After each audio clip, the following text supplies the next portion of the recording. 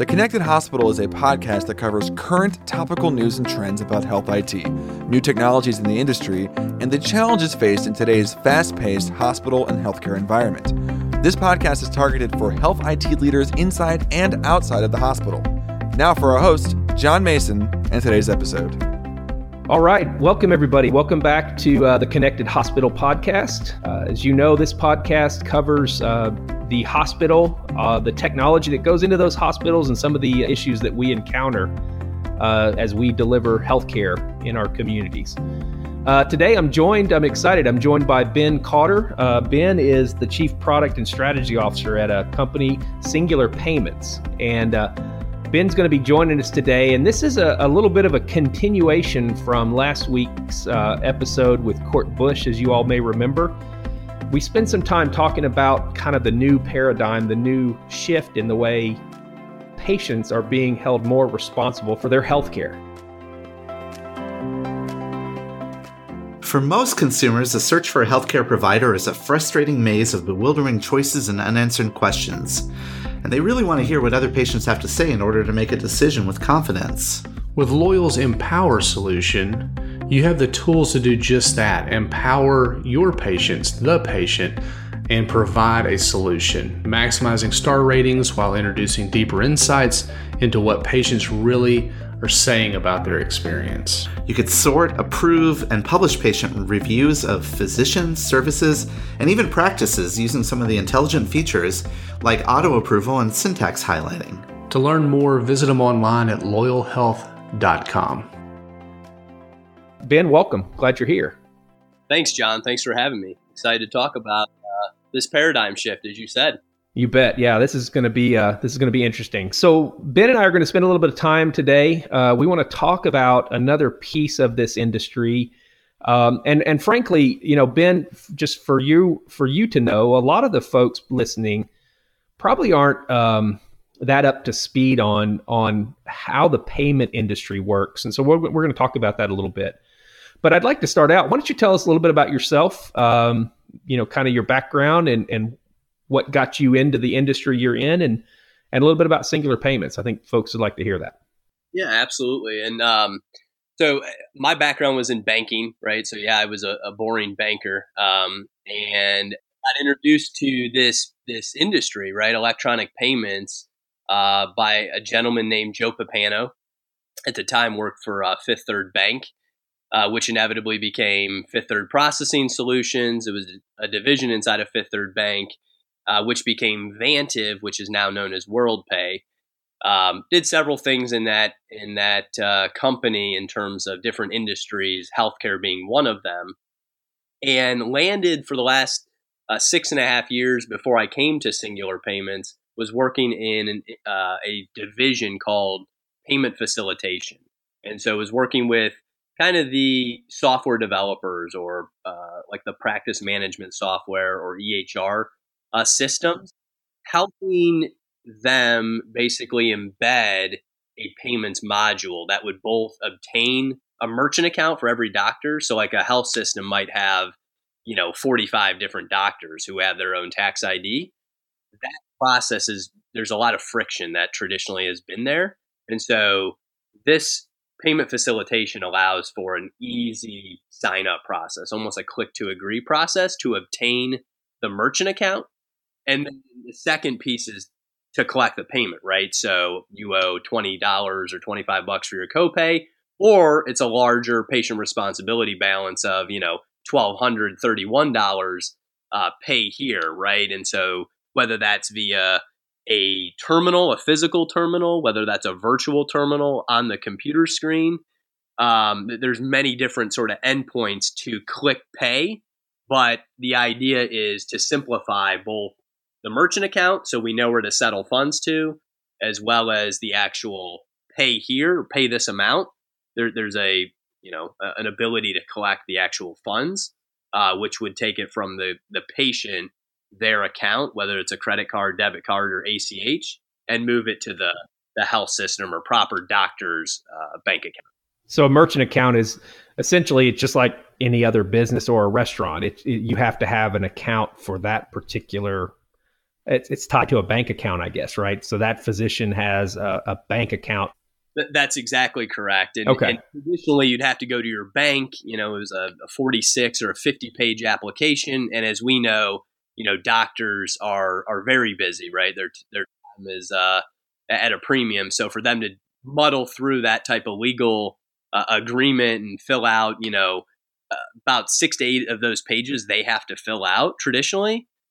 So again, that's sort of how I ended up meeting a guy named Vaden Landers at Singular Payments, and that's what we further enhanced. We took the payment facilitation model, added some more specific removing of those barriers to sign up, and have taken it to the healthcare system, and we're working on or healthcare industry, and we're working on some more solutions that I'm sure we'll talk about as this talk goes on. But that I've been with Singular Payments just over a year, heading up, as you said, product and strategy, and specifically some technology, a set of APIs that I architected and our engineers built called PayFac in a Box, which allows, again, a simple sign up.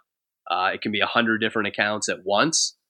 Doctor offices, for example, if a health system, wants to enable payments for all those doctors, and then of course the ability to collect the payment on the front end, whether that's terminal or virtual terminal. So without going into obviously anything that's proprietary or too technical, but so you've somehow figured out how to automate this idea that you would have had to have gone to a bank before and filled out 50 pages of forms. Somehow you've gotten that down where you do that for them electronically, and it's set up and ready to go. That's exactly right. And it's not, I guess the process is proprietary, right? You do have to register as what's called a payment facilitator. And there's some things like that are, more proprietary. But yeah, our API is, payfacinabox.com. You can go under our developer documents and it's right there. It's open source from that perspective in like 13 different native languages. Huh. Okay. Well, that's cool. Well, good. Well, so that's really what got you there. I would say that most folks probably don't even understand the payment industry. At least I don't, and I don't want to assume other people don't. But what is it what's in the background with kind of this idea of the payment industry? What kind of transactions are you processing and things like that?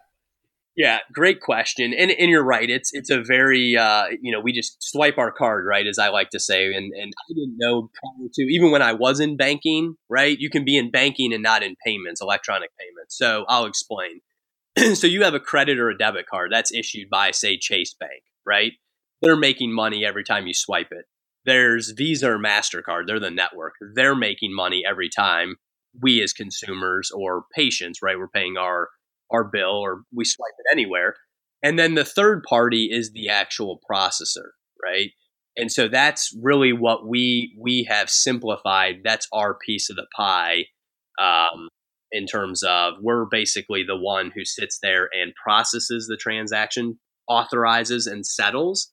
We use a number of different banks. We have about 5 different banks that we settle the funds, which is literally an ACH file. It moves through the Fed at night. But we are the ones that are doing all the billing, collecting, and settlement of those payments for, a health system or, another merchant type. So that's why then when you hear people talk about there's a percent fee added on to the, for example, I've heard, that a business might not like you to use a credit card, or maybe it's a debit card. I don't remember which one, because there's some additional fee. Those are the fees that help pay those transaction costs, I guess. That's exactly right. And obviously there's a lot of other, benefits to that. There's definitely more cost, but the benefits, right, are you get your money faster, right? You actually get your money, right? And so you're not waiting, and we'll talk about this in a little bit, but 90 or 120 days where propensity to pay and things of that nature are, go against your favor in terms of, as a health system, trying to collect funds for services obviously you've already done. And the other piece is, the more you can automate the, reconciliation piece, that's going to save in terms of having a big department, sending out paper statements or then recording paper statements or running to the bank or those types of things. It's all automated. It's an electronic payment versus, a cash or. Yeah. So I mean, one of the things I've learned already here is that if I was the CIO of a health system, which I was in the past, a lot of times this stuff falls outside of IT, right? I'm sure the rev cycle folks are handling it, but it sounds like the way they might be handling if they had to set up a new account might be a long and lengthy process, but they can find companies like Singular Payments and accelerate that process is really where the benefit comes. That's exactly right. And maybe we should move into sort of kind of our vision and what we think and what we're seeing in the healthcare industry specifically as it relates to payment collection or, how that process can improve. Well, what would be, I thought might be interesting is I no kidding, literally went to the doctor this morning and it looks like I'm going to get referred. And I could envision at some point this turns into a hospital visit. So maybe we use me as an example. So I walked in and I paid my copay today. So my bank took money out. Somebody processed that, and that's going to hit the physician's office pretty quickly, I assume. Yeah. Great point. So you pay your copay, right? Within 24 to 48 hours, there is a processor like ourselves. This is what Singular does. That would move that money from how'd you pay, credit or debit card? I used a debit card. Okay. I think they processed it like a credit card. I'm not sure, but. Okay. Yeah. So if they process it as a credit card, which it would be signature debit is what that's called, right? You didn't put your PIN in. Right. So it would ride their MasterCard rails. The funds would move from your bank account, your DDA, right, tonight and either show up, depending on which financial institution, what cutoff times, they would be made available to the physician either tomorrow or tomorrow's Saturday or Monday, right? Or Monday. Yeah. So at that point, right, the proper health system or doctor attached would have received the copay. But then what happens is, of course, a fairly lengthy adjudication process where, as you probably know, or most of the folks listening, where are you at? So we're at, almost June 1st. Where are you at in your personal deductible for your specific insurance? Right. Were you in network? Were you out of network? Okay, what is the specific procedure and or tests, right? And ultimately, this goes kind of back and forth in an adjudication process until the insurance company says, yeah, okay, we'll pay this, right?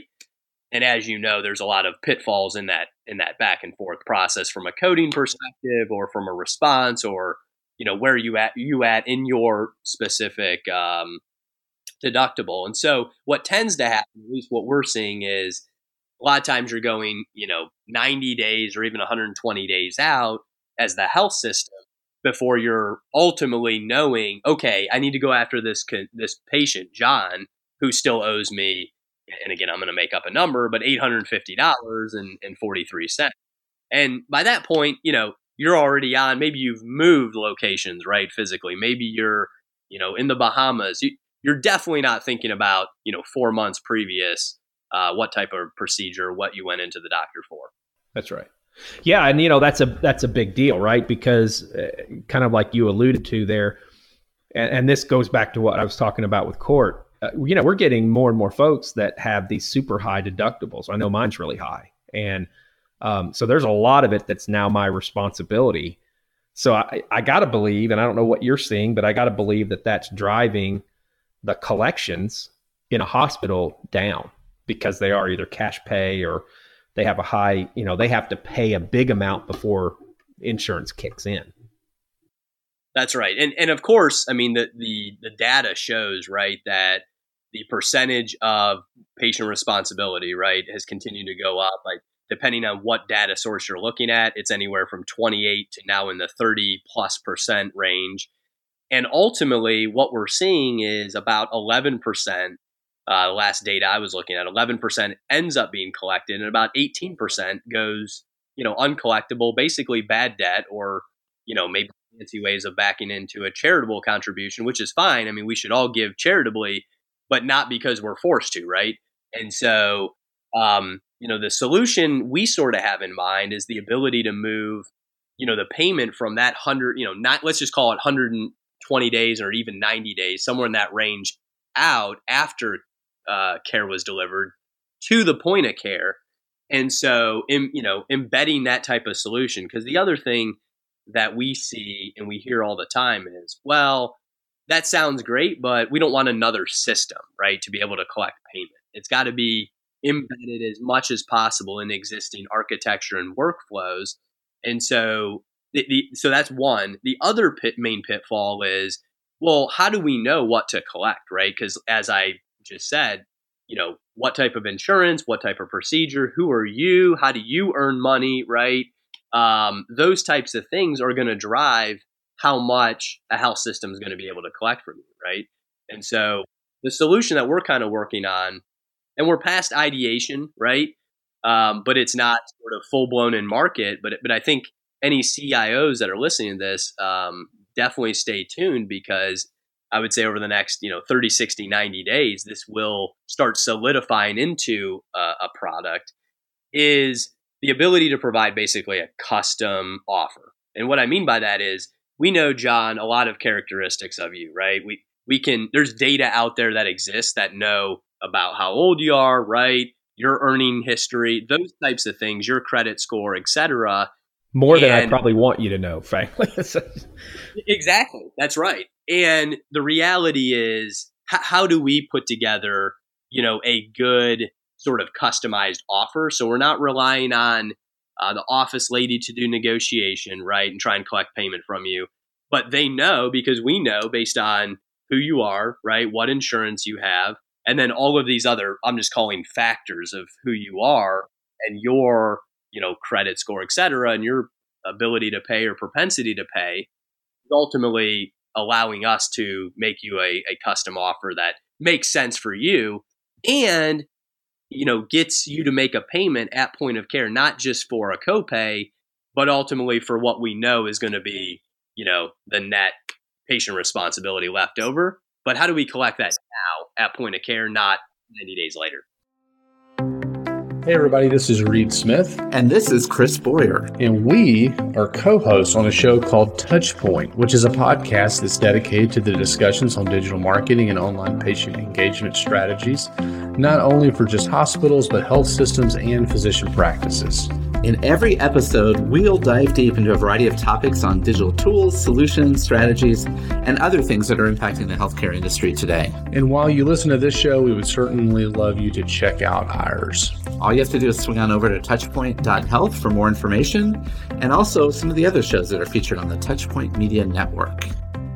Yeah, so that's really fascinating, right? So what you've done, what you're talking about is really solidifying something that, a lot of us know, right? Which is a patient shows up and if they have a huge responsibility on that bill for that service, for whatever reason, whether, it was their insurance wouldn't cover it, they hadn't met their deductible, whatever. I don't know how, I think this is pretty widely known in the healthcare industry. It's probably not that widely known to folks who just use the healthcare system, but at the end, a hospital, they'll negotiate. They know that, if you had I'm just going to make up a number. If you had a bill for $15,000 and you just flat out can't pay that because that's half of what you make in a year, they're going to work with you. But that's always kind of done ad hoc, and it's a one-on-one thing. So what you're talking about is kind of making it more scientific. That's right. That's exactly right. And based on, again, data elements that exist in the marketplace, and it's literally just a matter of, making that custom offer based on, the data that exists, and, moving as much from, 90 to 120 days out to at point of care. And then whatever's still going to be, let's say you're going to owe, I don't know, $850. And you're like, you know what, I'll pay 500 of it, right, today, but I'm not so sure, or maybe, you have other expenses coming up, that other 350, you don't want to pay it. Well, now before you walk out of the building, we can say, hey, let's schedule, a payment plan for $50 a month or $100 a month to pay off the rest of the balance. So that is a component to the solution as well. And what our technology provides is a recurring sort of payment plan that, again, can be scheduled before you walk out of the building.